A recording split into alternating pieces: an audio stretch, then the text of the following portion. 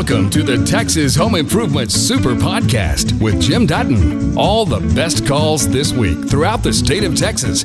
Brought to you by James Hardy Siding, the best siding on the planet. Stephen, this is Jim. How can I help you? Hey, Jim. In short, we have standing water in a room in the middle of our house. All of our plumbing is in the back of the house. This room is in the front of the house. We've had multiple contractors come out, different types, because we've been trying to figure out what's going on. And none of them have been able to give us an answer. A lot of them said it has to be a leak. One of them said it's a waste leak. One said it was condensation. We have a pier and beam house, and it's been ongoing, and we're trying to figure it out. And my wife had put down some laminate tiles, and from that point, that's when the condensation of the water started appearing. Okay, and this is a pier and beam house, so it's up off the ground. Yes. And you're getting condensation in the middle of the room? Almost the whole room, middle to the sides. Yes. And what type of flooring did you say she put down? Well, at first she put down some of that stick laminate flooring. Okay. When we pulled that up, this is the first time we noticed it. And then we pulled it all up, and it eventually dried out. So that kind of outrules a leak. And correct.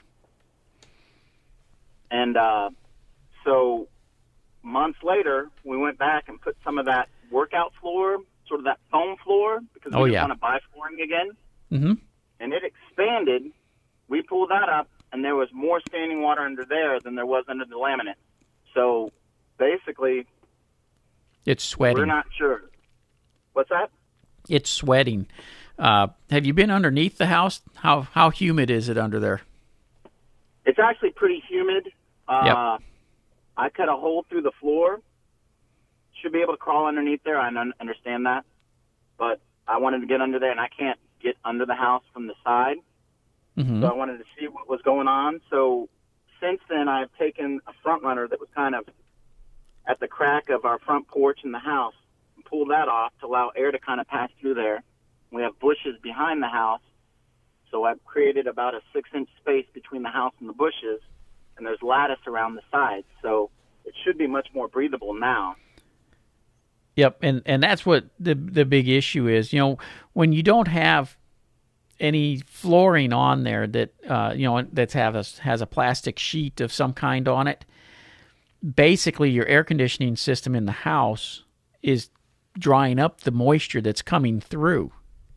But once you put down that peel and stick or that foam floor, you basically trap the moisture underneath it. The air conditioning system was no longer able to absorb that moisture, but the humidity levels are so high underneath the house, it's building up underneath there. And if you left those type of floors on there, you would start causing wood rot severely. It sounds like it should be something fairly simple to take care of with ventilation. The biggest mistake people make on block and base pier and beam homes is they start blocking the vents and the humidity levels go up. And this year it has been so wet the last couple of years that there are a lot of homes having moisture issues under them, not just crawl space type homes, but slabs as well. But the advantage you have with a crawl space is you can get a fan that operates off humidity that you can put into one of the vent covers and have it suck air out from under the home as long as you got vents on the other end of the home, so they can draw air in through those other vents all the way across the house and take it out. That'll greatly reduce the humidity levels of the home. And those fans are not that unbelievably expensive to get. Johnny, how are you today? Hello. Yes, sir. What can I do for you? Oh, I want to know what the recommendation would be on a cable tension slab versus rebar in the slab. Okay. You getting ready to build a new house? Yes. I will be honest with you. I personally prefer a rebar slab. Now, if the only way I could get the house is with a post-tension cable, so be it. I would still buy it. But here's the difference. A post-tension cable slab The cables are tensioned to pull and hold the slab together, and it puts a compressive strength or compression on the concrete to stay together, because all concrete cracks by nature. Rebar in the concrete is there to hold the concrete together as well when it cracks. But post-tension cables, originally were developed for doing bridges and stuff. It has more flexibility to it than rebar, which makes it stiff and holds everything nice and tight. And so what happens is when you have just a post-tension slab, as the soils expand and contract and you get minor movement in the foundation does exactly what it was designed to do. It flexes and goes up and down a little bit. Your sheetrock has no forgiveness at all for that movement. That's when it starts to crack. When you use a conventional rebar slab where it's nice and stiff, then the slab can actually move the entire slab up and down instead of curling the edges and stuff, and you tend to have less cosmetic damage. Not to say that the slab won't move, it just causes less cosmetic damage. What they have been doing with newer post-tension slabs is nowadays they're actually putting rebar in the beams and still running the cables, so it's really a hybrid combination of post-tension cables and rebar, and I got no problems with those at all. They do very well. Okay, well, that answered my question. Appreciate it. You bet, Johnny. Good luck with that. All right, thanks a lot. Oh, Johnny, I should have told you, make sure you get a soils test so that they design the foundation based on that soils test so you know exactly what you need. Let's head to Spring Branch. Matt, how are you today? Hi, Jim. I've got a couple of questions. Okay. Master bedroom closets. Mm-hmm. I think I want to put up some cedar planks. Yeah. Is there any way to, in my mind, I can just go to Home Depot, buy the cedar planks, measure the square footage and cut them to size. Yeah. But I'm concerned on, how I nail them in. Is it just a plywood going through the drywall, or should those, thin planks, would there be a weight-bearing issue? Yeah, it's not a weight-bearing issue, but you need to find where the studs are and nail them into the studs. Okay. Because otherwise they're going to peel off that sheetrock. The sheetrock has no structural strength to hold the nails in place. And I would use either finished nails or brad-type nails that are small, because that cedar, you don't need a big nail head with it, just for looks. But the studs are fairly easy to find. You can usually tap on the wall and find where the studs are. Okay. And then, what were those nails again? Personally, I would use my little brad nailer, an air nailer, okay. And it'll make short time of it, or finish nails if you're going to do it by hand. Okay, yeah, probably by hand. It's not that big, but... Yeah, finished nails will be fine. And they don't have to be huge ones. It's just a small. Okay. All right, well, thank you so much. You bet. Take care. Let's go to Dave in Plano. This is Jim. How can I help you? Hey, Jim. Enjoy your show. Just had a question for you. We've got about a 25-year-old home, and I've always had drip hoses run underneath around the foundation, underneath the ground. Yeah. We're putting in a pool, and we've got about 15 feet of, I think it's paver stone decking between the pool and the house on the backside, and I'm just curious if that paver stone has enough water seepage, or if I should run the drip hose underneath that around the foundation. Yeah, don't put it under it. Take the soaker hose around it, just like it's part of the foundation, and do the same thing around the swimming pool as well. Okay. If you're gonna have pool deck around the swimming pool, as the soils dry out and shrink and get wet and expand, that deck will go up and down. But next to the pool, it stays at the same elevation, and the next thing you know, you've got settlement on it. By keeping the soaker hoses around it, it'll keep everything expanded and keep it minimized on the movement. One quick follow-up question then. So around between the house and the pavestone, would you run the soaker hose above ground No. around that, or would you have them leave like 3 to 6 inches between the paved stone that they're going to lay in the foundation and run it under there? Anytime you have any hard surface like that, whether it's concrete or paved stones, any of that stuff, you can just go right around it like that's part of the foundation, because it's acting as a natural moisture barrier and keeping the moisture from evaporating out through the sun, and so it'll hold the moisture underneath there just fine. So you'd run it under the paved stone near the foundation? Nope, just around the perimeter on both sides. On the top? No, not on the ground only. On the ground, so have them leave a couple inches so I can do that. I think you're still misunderstanding. That is now part of the foundation. So just like you went around the house and terminated at the driveways, okay. Yeah, go around that just like it's part of the house. Okay, so not be concerned about the immediate foundation. Nope. Yeah, that area of the foundation will be just fine. Okay, thanks so much, sir. You bet. Hello, Mike. How are you? I have a detached 3-car garage in the backyard. It's a Mueller building, and when they poured the slab, they poured that where the garage door comes down. They got that little step up. It's about 1.5 inches, 2 inches. Right. I want to try to get rid of that because I have a little wood shop in there, and I got tools on some rollers, tables on rollers, and I need to roll them in and out. So okay. I was just thinking, what would your best solution be to make a ramp or to grind it down?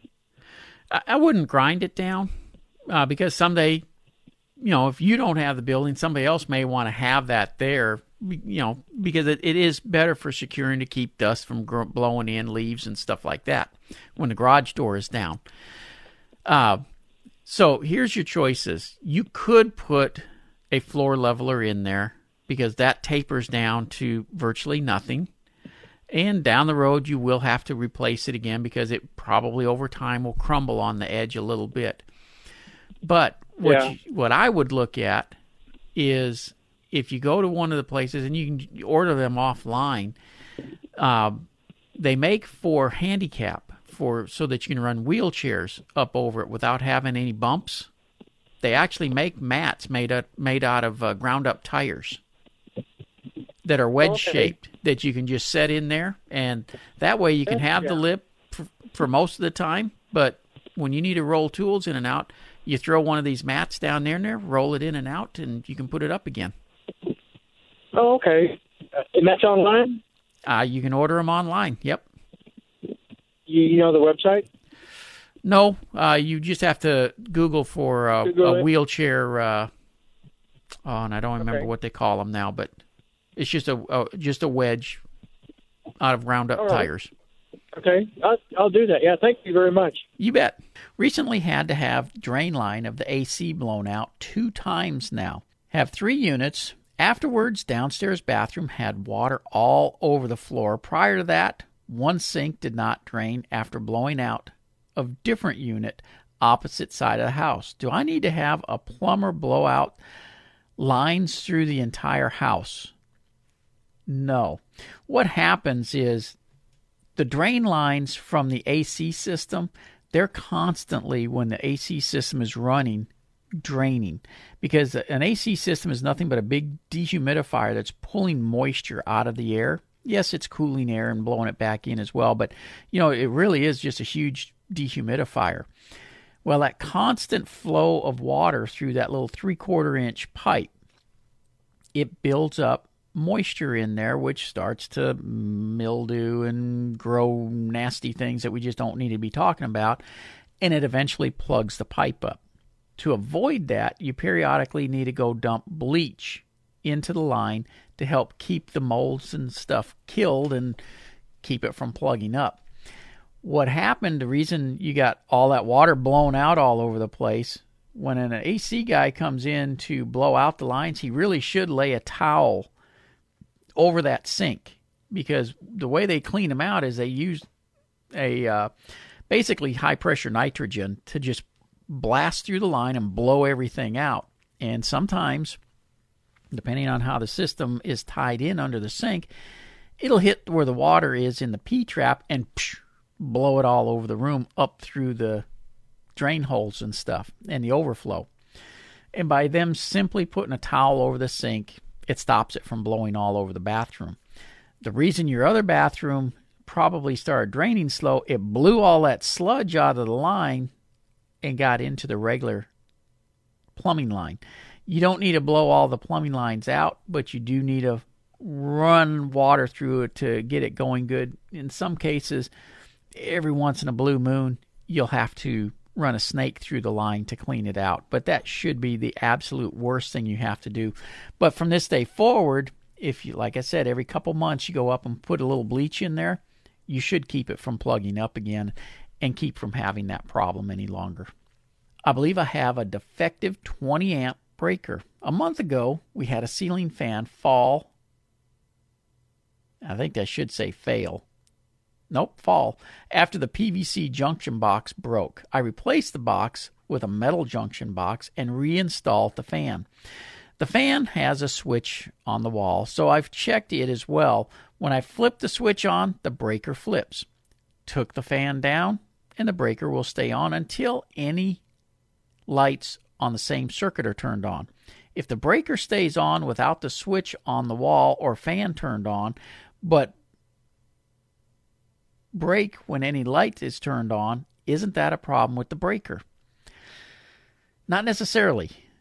You changed out from a plastic box to a metal box, and I do hope that you put a brace across the ceiling joists up there to hold the weight of the fan, because that's actually what caused the problem in the first place. But in doing so, if any of the wires got nicked a little bit passing into that metal breaker or that metal junction box and are touching, as long as the light switch is off, the breaker will stay on. When you turn the light switch on and power is running through, it can be shorting out in the box or someplace else in that circuit. So it's not necessarily that the breaker is bad. It very well could be that there's a short in the system somewhere, and that's what's flipping the breaker. And honestly, I would bet on that sooner than the breaker being bad, because one, it's rare for breakers to go bad, especially to flip just because a light is turned on. So I'm thinking that something on the circuit that's on that light switch is arcing out when you turn the light on, and that's the reason the breaker is flipping. So that's where I would start. And most likely, it's going to be in that junction box you installed. One of the wires probably got bare in one spot, and it's just touching the edge of that box and shorting it out. So I guess the first thing I would tell you is don't be flipping the switch anymore, because you don't want to set the place on fire. The second thing is, let's get somebody out there to check it right away, or at least on your own, go up there and pull the wires and take a look and see if you're seeing what the issue is. Okay, this comes from David in Houston. He has a insulation question. Existing walls have 1.5-inch paper-backed insulation, and what is your recommendation for do-it-yourself foam insulation? I don't recommend it as a do-it-yourself. The foam insulation requires specialty equipment, and I know they do have where you can buy the bottles and inject it yourself, but it's on a very limited supply, and you would spend a fortune to redo the insulation in the house that way. So if you want to go with foam insulation for the walls, I would recommend that you hire another company to come in. They actually have retrofit foam type insulation that they can inject into the wall cavities. It's non-expansive, and it'll fill the void, seal all the air infiltrations, and really increase the R value of the home. In the attic, I would just use fiberglass insulation, bat type that you can roll out. And the main reason for that, when you use blown-in fiberglass, it settles over time. Not that there's anything wrong with it, but it will settle over time, and you have to add more insulation. When you use the fiberglass bat, once you roll it out, it doesn't settle. It doesn't do anything. It's just there working all the time. The R value, inch for inch, is better with foam than it is with fiberglass. That's the reason I would use the foam in the walls, fiberglass in the attic, because you can get still to an R49 whether you use foam or fiberglass.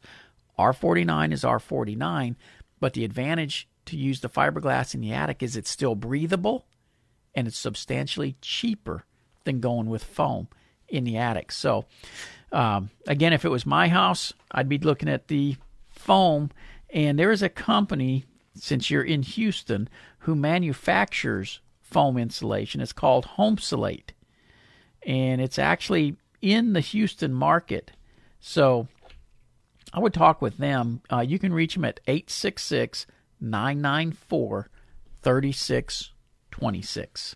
Said Pearland. Hello, Doug. Good afternoon, Jim. I'm Thanks. building a new house in Richmond, and I want to know I got two questions. Do you think it's worth my time to hire a building inspector to check it out before I close on it? And also, I had it pre-plumbed for a water softener. Do you have any brands that you recommend, and is that something I can do myself, or should I hire a plumber to do it? Okay, let's start with the home inspection part of it. You're having this home built. Is it under construction already? Yes. Okay. I would have an independent inspector coming out during the construction, not just after it's all done. And the reason for that, he can't see how the pipes were run, how the wires were run, how the insulation is, all that stuff, if he only looks at after the fact. Once a sheetrock is up, everything is hidden. So go ahead and hire an inspector. Devers Engineering even can help you with that. As far as the water softener and stuff, absolutely, I recommend them. I have one in my home. I went with Brita because we could have the water tested, and after testing, they can design a filtration system and softener system based on the water that's coming into my home. And so it's a combination unit that Brita has, and it works extremely well. Excellent. Appreciate the advice, Jim. Thank you. You bet. One of the big things that you want to be watching for prior to putting on all the sheetrock and all this stuff, hurricane straps, to make sure everything is tied down. Keep in mind, if a house is being built, and I don't know that this one is, outside of city limits, there really isn't any inspections. Granted, the state's got it set up where the county's supposed to do this stuff, but they don't. And so it's critical that you get your own inspector during the construction phase of a home, especially if it's outside city limits. But even when you're inside city limits, the inspectors are only looking for bare bones minimum code compliance, not necessarily what's the best way to do something. Jim, I have added 2 cabinets to my home, one in the utility room where the washer and dryer is located, and one in the garage. I realize that granite would be an obvious choice. Alternatively, what would you recommend I use for a countertop? Well, it depends on what you're going to do on these things. You can use granite, you can use the man-made marbles, you can use all kinds of stuff. I'm going to be honest, one of the most durable products I still like to use on countertops is Formica. Now, if you're going to put it in the garage, you can't put it on particle board because the humidity levels will allow it to expand eventually.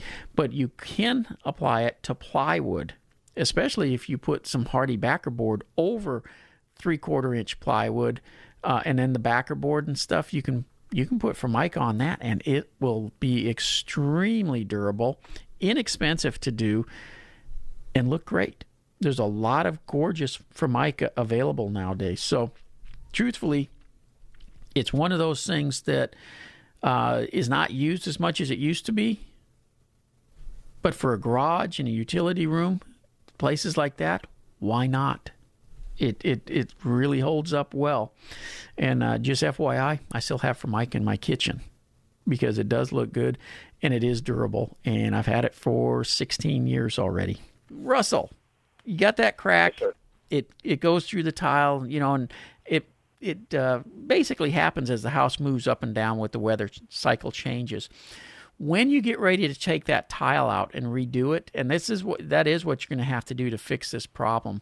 They make a mat that you put down over those cracks, and that keeps the crack from coming up through the tile again. So the crack is still there, and that's basically an expansion joint that is opening and closing with the moisture and temperature changes.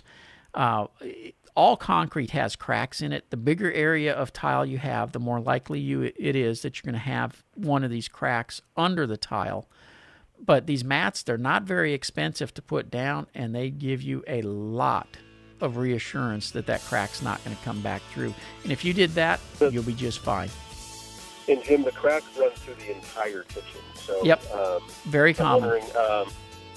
Very common. And then, yeah. So with regards to the moisture, though, coming up through there, is that going to, because I have lots of hollow sounding tiles because of this, that mat will take care of that as well, because it goes down straight onto the concrete and it covers the whole thing like a blanket. You've just heard the best calls and questions from Texas Home Improvement. For more information about our show, go to thipro.com.